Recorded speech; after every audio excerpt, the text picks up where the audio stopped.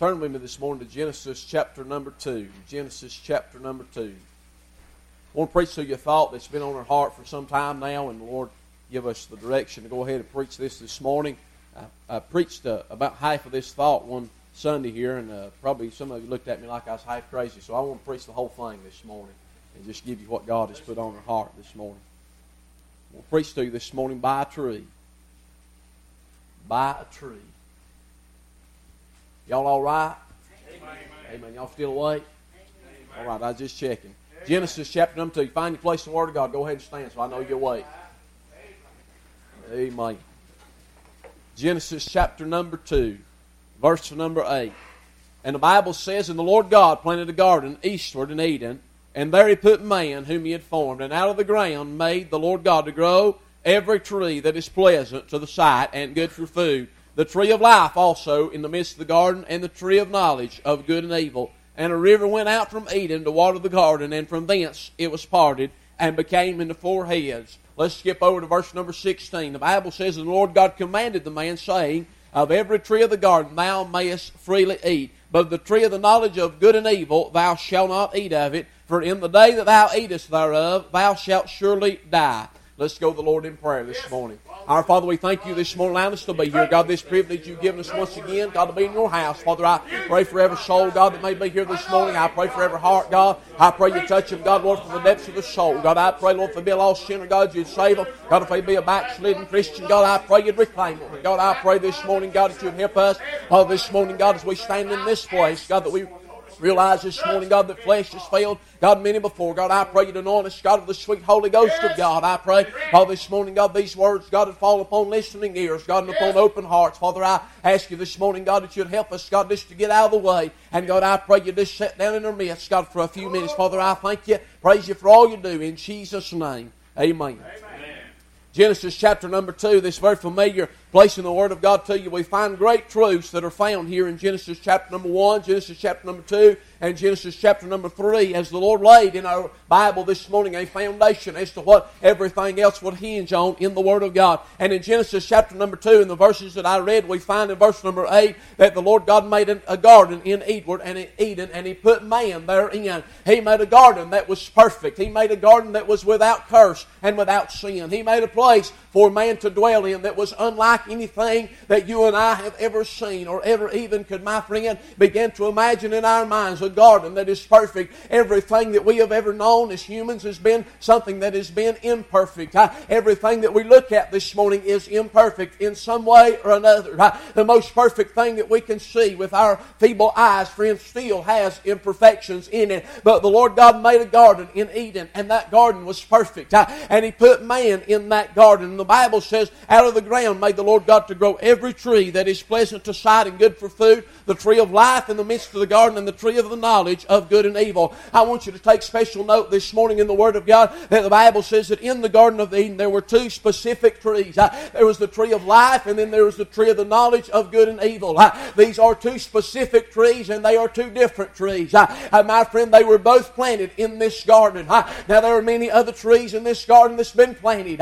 Many other vegetation, many other things that God has planted for man to use in this garden. But He makes specific these two particular trees, of the tree of life and of the tree of the knowledge of good and evil. And then He goes on over here into verse number 15, and the Bible says that the Lord God took man and put him in the garden to dress it and to keep it. And then He gives in verse number 16 and 17 a commandment, my friend. He says, And the Lord God commanded the man, saying, That every tree of the garden thou mayest freely eat. My friend, that sounds pretty good, don't it? That God has made a perfect garden, and God has given them reign over this garden, and they are to dress it and to keep it, and they may eat of every fruit of that garden except for one fruit. And He says in verse number 17, But of the tree of the knowledge of good and evil thou shalt not eat of it. Now that's pretty plain instructions in the Word of God. Thou shalt not eat of it. There are things in our life that God simply says to us that are very plain. He says, Thou shalt not not eat of it. There are things in our life that we very well know that the commandment of the Lord is thou shalt not. God has given us things that are very specific for us not to do. My friend, the Bible goes on to say, for in the day that thou eatest thereof, thou shalt surely die. There is no doubt about the fact that God has given these two individuals, Adam and Eve, as He creates her in a few verses. My friend, that God has given them a place of perfection. God has given them a place of beauty. God has given them a place of provision where everything they needed is provided for them. But my friend, God gives them this one commandment, my friend, not to eat of the tree of the knowledge of good and evil. And as sure as the goodness of God is in all that He has given them, that they can freely eat of every other tree, of every other fruit. They had access to the tree of knowledge. They had access to the tree of life. They could have eaten of the tree of life if they wanted to. My friend, they could have eaten of any other tree. But God gave them a commandment not to eat of the tree of the knowledge of good and evil. And just as sure as the goodness of God is, my friend, the severity of the punishment of eating of the tree of the knowledge of good and evil is, friend, it was a sure thing that in the day they eat, they would surely die. The Bible goes on in chapter number 3, you find in verses number 18 through 25, those verses are devoted unto God giving Adam Eve, in that He took Adam and put him into a deep sleep, and He took out of the rib out of his side, and He made for Adam Eve. He made a helpmeet for him, and that Eve, my friend, would be the mother of all living. We go into chapter number 3, and we find here, I'm going to read some of these verses if you want to look on, and the Bible says, now the serpent was more subtle than any beast of the field, which the Lord God had made. And He said unto the woman, yea, hath God said, ye shall not eat of every tree of the garden. And the woman said unto the serpent, we may eat of the fruit of the trees of the garden, but of the fruit of the tree which is in the midst of the garden, God hath said, ye shall not eat of it, neither shall ye touch it, lest ye die. Now I want to stop right there just a minute. I want to say that ain't what God said. Amen. Look back over in verse number 17. What did God say? He said, but of the tree of the knowledge of good and evil thou shalt not eat of it, for in the day thou eatest thereof thou shalt surely die. Now, when Eve took the word of God here, she got a little misconstrued in it, and she said, ye shall not eat of it, neither shall ye touch it, lest ye die. God never said she couldn't touch the tree. God just told her not to eat of it, amen? And God didn't say, ye shall die, but God said, ye shall surely die. God said, there's no doubt about it. There's no way around it. There's no way you're going to bypass it. In the day that you eat of that fruit, ye shall surely die. Now, God had given them all this goodness and that they could freely eat of every other thing. But my friend Eve was concerned about that one tree. Amen? That tree, no doubt, the outside of it was just as beautiful as any other tree that had ever been. The fruit, no doubt, was just as pretty. And no doubt it was in season at this time. And it was just as beautiful as any fruit had ever been. My friend, I can imagine as she walked through the garden that day, my friend began to smell. Maybe even that fruit had an odor about it that smelled good, that attracted her to that tree. And we find that this old rascal Satan, he comes by in the form of a serpent, as a subtle creature, as somebody that she was not afraid of, as something that she took no thought of danger in. And friend, he comes by to where she is, and he begins to find a weak spot, and he begins to find Eve in her weakness, and he begins to deceive her. That's how Satan works in your life. I'm going somewhere with this if you'll hold on to me, all right? Satan always works in our life at our weakest point. You may be here this morning and your weakest point is right now where you're at in your life. I want to say to you, you need to be on guard, because if you've got a weak point in your life, Satan is looking for that avenue, and he's looking for a way to enter in, and he's looking for a way to deceive you. He would love to get you out of church. He would love to take your testimony and stomp it in the mud. He would love, my friend, to take you back to the old lifestyle you used to live. He would love his very best to get you to the place where you are numb to what God's doing, where you are numb to the love of God, and you are numb to the Spirit of God. Satan would love his very best to deceive you in such a way that you cannot feel the presence of a holy God. It's important for us as Christians to be on guard every moment, every second that we live, every moment that we wake. It is of utmost importance that we are on guard watching for those weak points in our lives, that we stand strong and contend for the faith. Friend, because it may be today that you're at your weakest point. It may be tomorrow that you're at your weakest point. But Satan is waiting and ready to get you in that time. He comes to Eve at her weakest point. Notice that he did not come to Adam first. Notice that Satan came to Eve. Notice that he came to the weaker vessel, as the Bible says, and he came to her and he began to take the Word of God and he began to misconstrue it. In verse number 4, he said, "And the serpent said unto the woman, Ye shall not surely die." I can just hear him saying that, can't you? When we was in high school and boy, peer pressure would get rough and you'd want to do something that you knew that Mom and Dad didn't approve of and you knew nobody else approved of, you knew that it would go against what God wanted you to do. There'd be a little voice come in your ear say, "Oh, it ain't going to hurt you. You're not going to end up like those other folks. You can go out and party and you won't become an alcoholic. You can smoke one joint and you won't become a drug addict." You know what? That's the same voice that was standing in Eve's ear that said, "Ye shall not surely die." That's the same voice that when you feel like laying out of church, you feel like I can miss a Wednesday night, I can miss a Sunday night, and they won't nobody notice. That's the same voice saying it's okay. You've had a hard week, you can rest tonight. That's the same voice that came to Eve in the Garden of Eden and said, "Ye shall not surely die." Do you recognize that voice this morning? It's important for us to recognize that voice. When he says, "Ye shall not surely," taking the Word of God and misconstruing it, putting doubt and casting doubt upon God's Word. When David said the Word of God was a lamp unto my feet and a light unto my path, David knew that the Word of God was something that would be founded forever. It was founded from the foundation of the world. And this very day and hour it is ever settled in heaven. My friend, the Word of God will not change. Satan may try his best to get in your ear and say, "Ye shall not surely die," and cast doubt upon the Word of God. But you can rest assured this morning that the Word of God will never fail, but it will always stand sure. And what God said was right will still be right. And what God said is wrong will still be wrong. And what God said is sin is still sin. Whether it was Old Testament or New Testament, what God said is sin is still sin. Now the handwritings and the ordinance of the law have been nailed to the cross of Calvary. We're not under those handwritings and ordinance of the law, but the 10 Commandments, that's still sin, ain't it? Amen. Amen. Sin is still sin. Has not changed. But that old voice is still the same too. Ye shall not surely die. It'll be okay. It won't hurt you. He goes on down in verse number 5 and he said, "For God doeth know that in the day you eat thereof, that your eyes shall be open and you shall be as gods, knowing good and evil." Satan takes a truth and he misconstrues it to the place where it looks like it's going to be a blessing.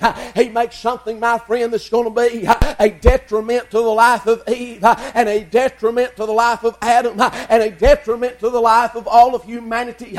He takes something, friend, that is a truth and it's, my friend, it's a bad truth, and he makes it look like it's going to be a blessing in her life, like it's going to take her further than she's ever been before. But in reality, it's going to take her lower than she's ever been before. Satan does that also. He'll take something in your life that may be a truth. He'll take a concept or a doctrine that may be a truth, and my friend, but it may be a wrong doctrine. It may be a wrong truth. Do you realize this morning there's many things out there that are truth, but they are sinful truths? Amen? There's sinful things out there that are true, my friend, but they are sinful in their nature. And Satan takes them and makes them look like a good thing. And he blows them up, makes them think you're going to get smarter than you've ever been. You're going to get gooder than you've ever been. You're going to look prettier than you've ever looked. You're going to go further than you've ever went before. But my friend, in reality, he's dragging you one by one to the pits of the devil's hell. He goes on, verse number 6, "And when the woman saw the tree was good for food," it was in season, it was ripe, and that it was pleasant to the eye, and a tree to be desired to make one wise, she took of the fruit thereof. By a tree. This fruit upon this tree, Eve sees it in season. It's pretty and it looks good. Young people, sin is always going to look good. Sin's always going to be in season. Sin is always going to be ripe and ready for the taking. But you must remember that God's Word still stands sure. Even because that looks good, sin don't look like a rotten apple hanging on a tree. Now, I'm not saying this morning that was an apple hanging on a tree, but I'm just saying, whatever kind of fruit it was not rotten. It looked good. Sin will always look good. That boy you don't need to be with, or that girl you don't need to be with, they're always going to look good in your eyes, because Satan is going to paint a pretty picture, and he's going to try his best to blind you from reality. That boy, woman, man, or girl, my friend, that you've been thinking about messing around with, I want you to know, honey, what's on the inside of that outside covering is nothing but destruction and detriment in your life. Honey, it's going to cause you, my friend, to owe a debt that you can't pay. It's going to cause your friend to be in a shape that you never dreamed you would be. Looks good on the outside. That alcohol or that little drug, or maybe just that little thought that's been strewing in your mind, that lust that's been building up on the inside of you. Honey, on the outside it's always going to look good. But we know and we realize that it's going to cause so much harm. Eve saw that fruit and she took of that fruit. Why? Because she was deceived. She was beguiled.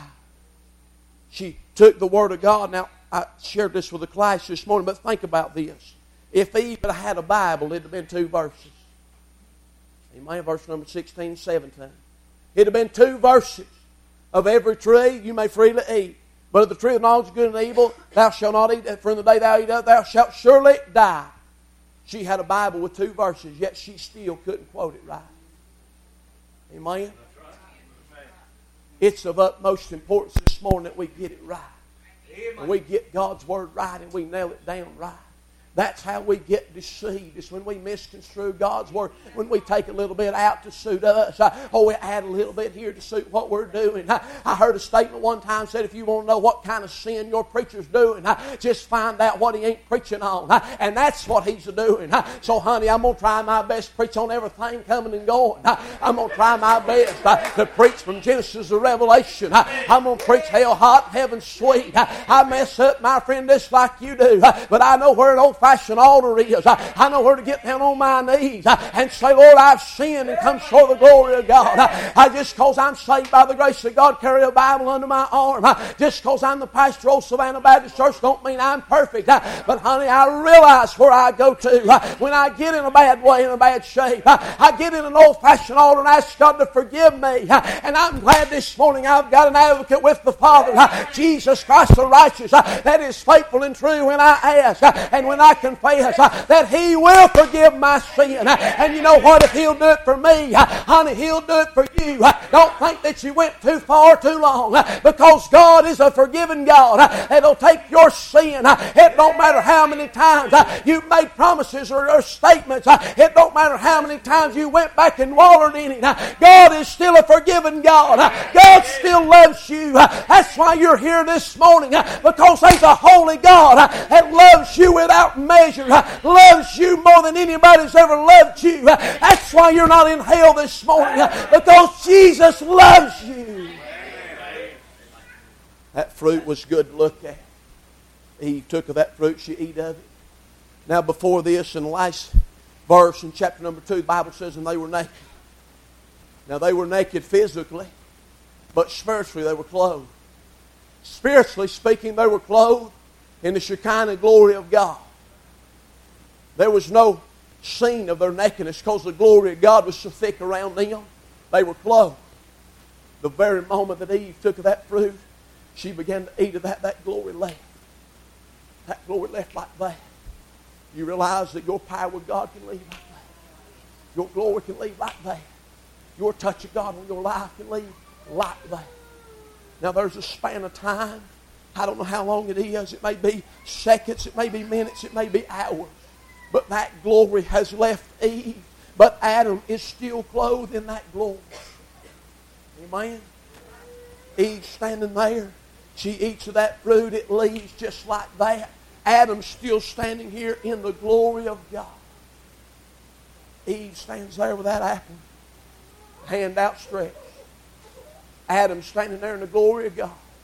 I can just imagine and see in the theater of my mind as Eve is standing there in her nakedness, in her shame, in her disobedience before God. And Adam standing here still clothed in the glory of God. Can you imagine what was running through his mind? Here he looks at this beautiful thing that God has given him, a helpmeet. And my friend, the span of time, I don't know how long they were in the Garden of Eden before they sinned. But my friend, however long they was there together, they had been knit together because Eve had been made out of Adam. And no doubt he loved her with a love that was uncomparable. Because God had literally taken her out of his side. And God had made her out of him. So there was a love there between those two. And God had given Eve unto Adam. And so he loved her. He began to look at that one whom he loved, and he realizes that there's a difference now. Her glory's gone. We can't have the same relationship we had. The glory's gone. And Adam looks at himself. You say, preacher, what are you getting at? Scripture says in 1 Timothy, the Bible says that Eve was deceived, being found in transgression.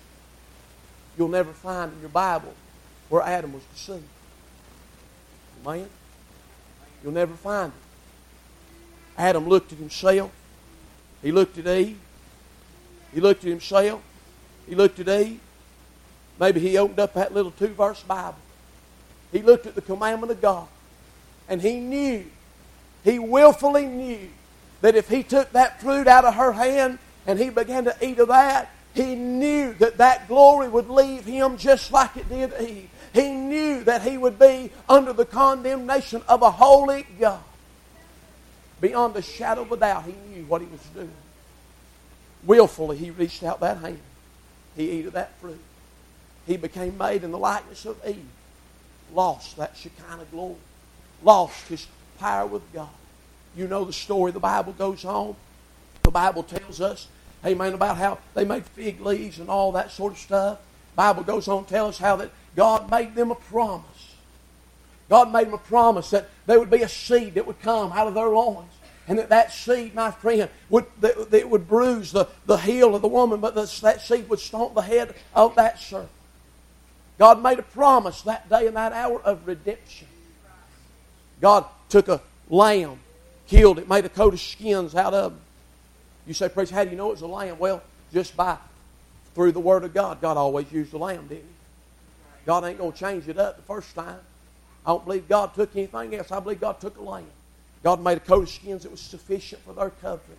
You read in Genesis chapter number 4, the Bible says that Adam knew Eve, and they conceived and bare a child. And when Cain and Abel was born, Cain was born first. Eve said, I've gotten a man from the Lord.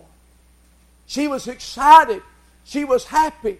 There ain't been many of you women been in childbirth and been happy about it.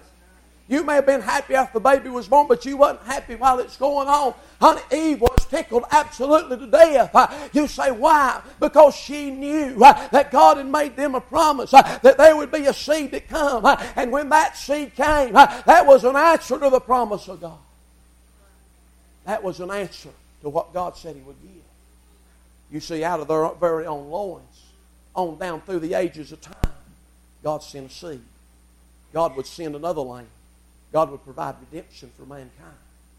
So, by a tree in the Garden of Eden, mankind failed. By a tree, all of humanity became made in the nature of sin. Romans chapter number 6, the Bible speaks of that thought. Romans chapter number 5, the Bible says, wherefore as by one man sin entered the world, and death by sin, so death passed upon all men, for that all is sin. For under the law sin was in the world, but sin is not imputed when there is no law. Nevertheless, death reigned from Adam to Moses, even over them that had not sinned, after the similitude of Adam's transgression. Now get this, who is the figure of him that was to come. Adam was a figure of him that was to come. I'm preaching slow this morning so you get this. Adam was a figure of him that was to come. By a tree in the garden, mankind failed. Some 2,000 years ago, God planted a tree on a hill called Calvary. God took the darling Lamb of God that came out of the very seed of Eve and of Adam. My friend, the God-man, Jesus Himself, that was made in the likeness of our sinful flesh, yet He did not sin. He was God manifested in the flesh, and by a tree on Calvary's brow. Friend, He suffered, bled, and died there. He suffered on that cross with agony beyond compare.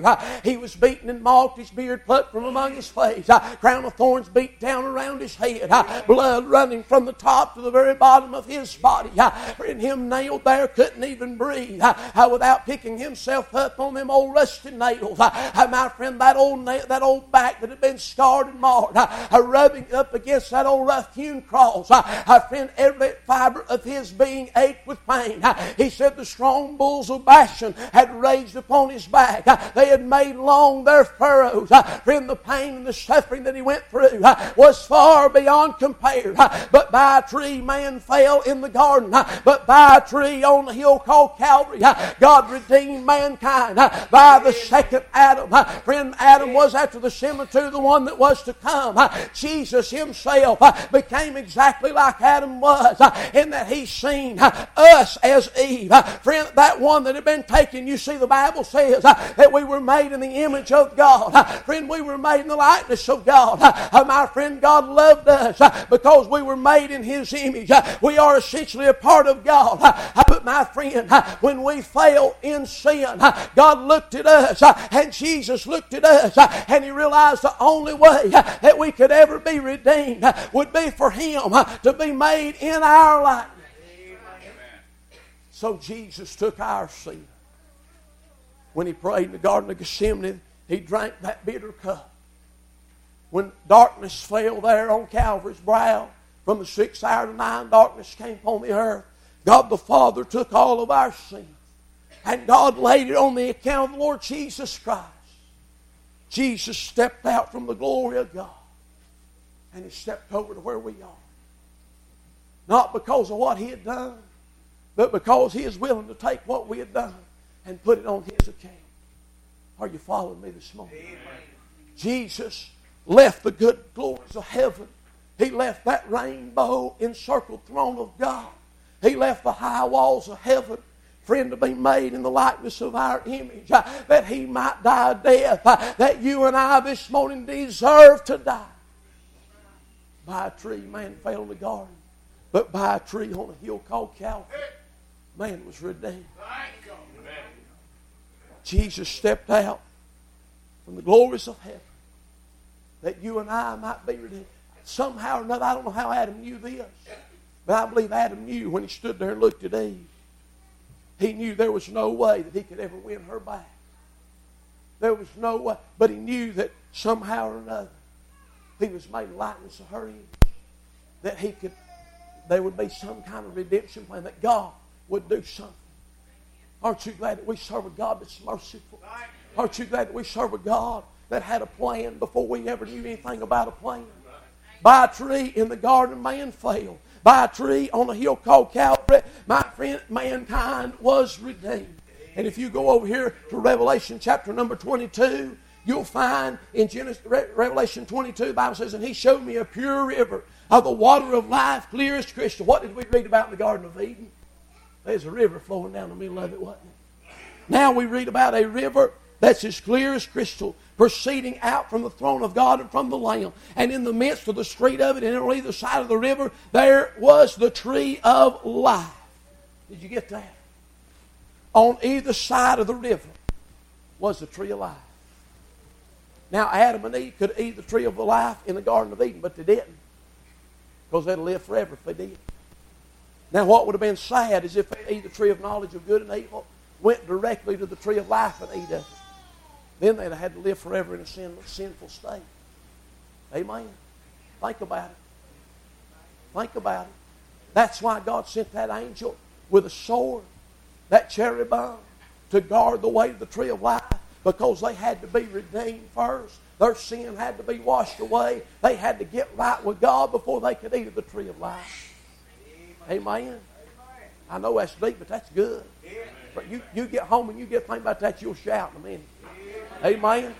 That God worked all that out just for you.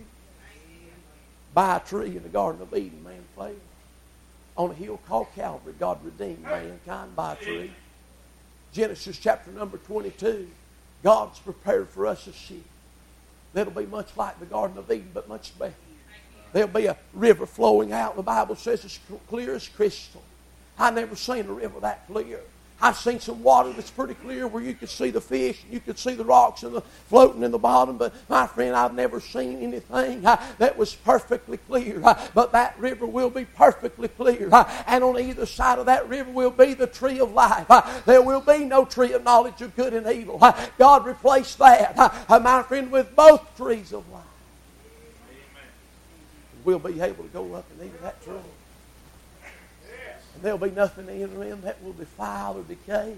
There'll be no abomination, but there'll be those there. The Bible says whose names are written in the Lamb's book of life. Titus chapter number 2, verse number 14, or verse number 13 speaks about the blessed hope and promise that we have. Verse number 14, he goes on and said, who gave himself for us. Essentially, Adam gave himself for Eve. He willfully sinned, willfully became disobedient to God, that he could be with Eve. Jesus willfully left the splendors of glory, willfully came to this earth that he might be made with you and that you might be able to go back with him. You get that? Jesus came to this earth, became the perfect sacrifice. Book of John calls him the propitiation of our sin. That means the satisfaction of our sin, that he might get you by the arm and take you back where he's going. He gave himself for you. You may be here this morning and you've never known a love like that. Little John spoke of that. He said, behold, what manner of love. He said that in such a way, he had never seen anything like that love. Behold, what manner of love the Father hath bestowed upon us, that we should be called the sons of God. We have never seen a love like that before we got saved. That somebody would be willing to be made like us, that we might be able to be made like them. But Jesus done that for you. Friend, you may be here this morning, lost and undone in your sin. You may be here this morning, and you've already eaten that fruit. You've already been deceived. You've already taken to that. Friend, the Bible says that all have sinned and come short of the glory of God. The Bible says there's none righteous, no, not one. I want you to know there's not a person in this building that's any better than you are. This building consists of two people, saved and lost. And those that are saved, they once were lost, but now they've been found. We're all the same, made up of the same fiber, made up of the same being. We all have the nature of sin dwelling inside of us. But my friend, there's one thing that separates us, and that one thing is the blood of Jesus. Friend, this morning Jesus died for you. Jesus died for you. Would you accept him? Would you trust him? Would you accept the sacrifice that he paid for your sin? If I get you to come to the piano and everybody stand this morning. By a tree mankind fell, by a tree mankind was redeemed. And because of all that, by a tree we'll get to live forever. While every head's bowed and every eye's closed, God's speaking to your heart. Jesus died for you. Jesus died a death that you should have died. Jesus paid a price that you could not pay. Jesus became what you could never be, that he might win you. Would you come this morning?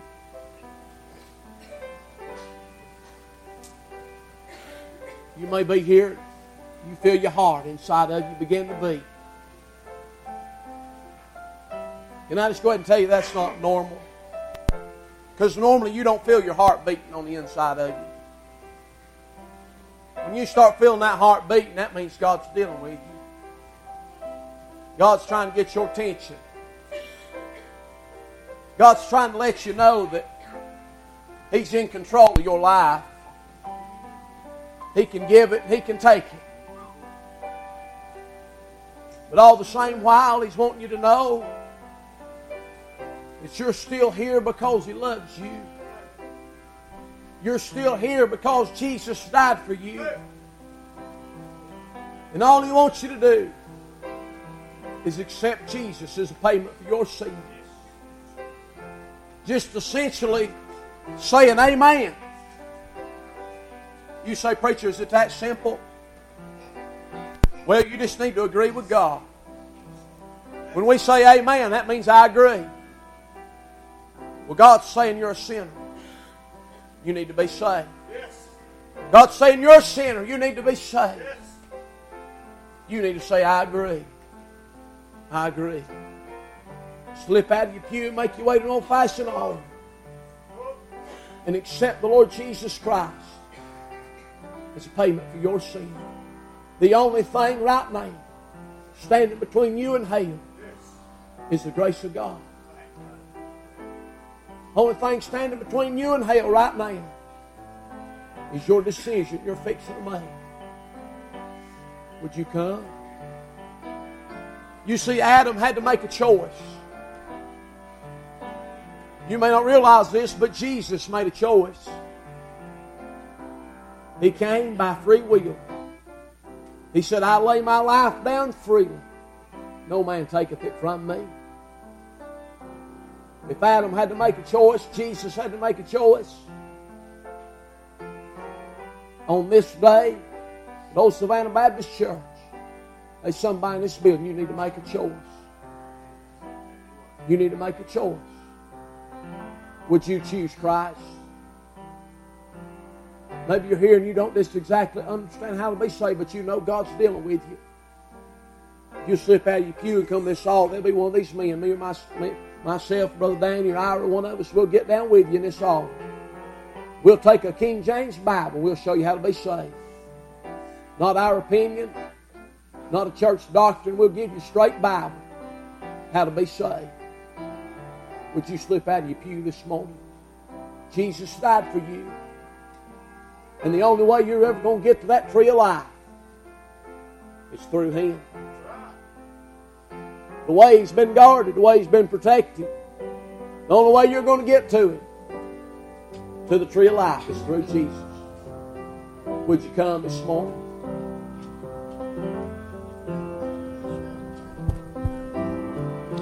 I'm not on an ego trip. I'm nothing on my own. I make mistakes and often slip. Just common flesh and bone. But I'll prove someday just why I say I'm of a special kind. For when He was on the cross, I was on His mind. He knew me, yet He loved me. He whose glory makes the heavens shine, so unworthy of such mercy. Yet when He was on the cross, I was on His mind. A look of love was on His face, the thorns on His head, the blood was on His scarlet robe, and stained it crimson red. Though His eyes were on the crowd that day, He looked ahead in time. For when He was on the cross, I was on His mind. He knew me, yet He loved me.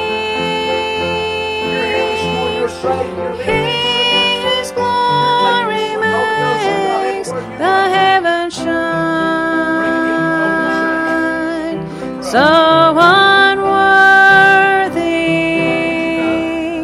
of such mercy.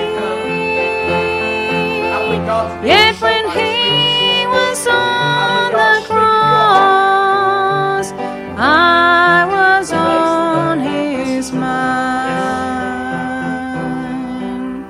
Would you do this for me? If you're here this morning, you're lost. Would you slip up your hand? Say, preacher, I want you to pray for me. I'm not going to come to you. I'm not going to do anything to embarrass you. I just want to be able to pray for you. I tell you, if I was here this morning, I knew I was on my way to hell, I'd want somebody praying for me. I'll show you their name. Somebody else this morning. Somebody else this morning, you lift up your hand.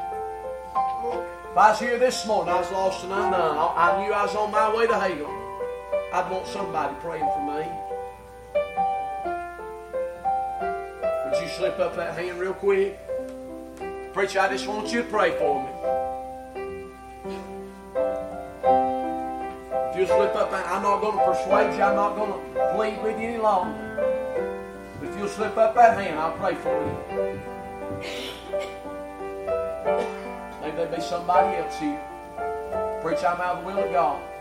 Will you pray for me? Would you slip up that hand? Preacher, I'm out of the will of God. Would you pray for me? Preacher, I know that I'm saved, but I'm out of the will of God. Would you slip up that hand real quick?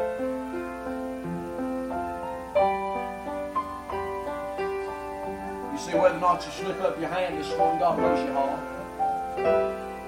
God knows who you are. God knows your heart. It'd be a lot better day for you if you'd mind Him this morning. You'd do what He wants you to do. God will bless you beyond measure. You'll just trust Him. I was thinking this morning coming up the road, I was thinking about a family. They've had a lot of trouble in their life, but they're saved by the grace of God. There's been very few times I've ever seen that trouble get them down. But they've always held strong. Always held a testimony that they love Jesus. You realize that whether you've got a good life or a bad life by our physical standards, if you've got Jesus, it don't matter at all. Amen. Whether you've got money or whether you don't, whether you've got worldly possessions or whether you don't, it don't matter if you've got Jesus. You'll have peace in your heart. You can look. I love you, church. We appreciate you.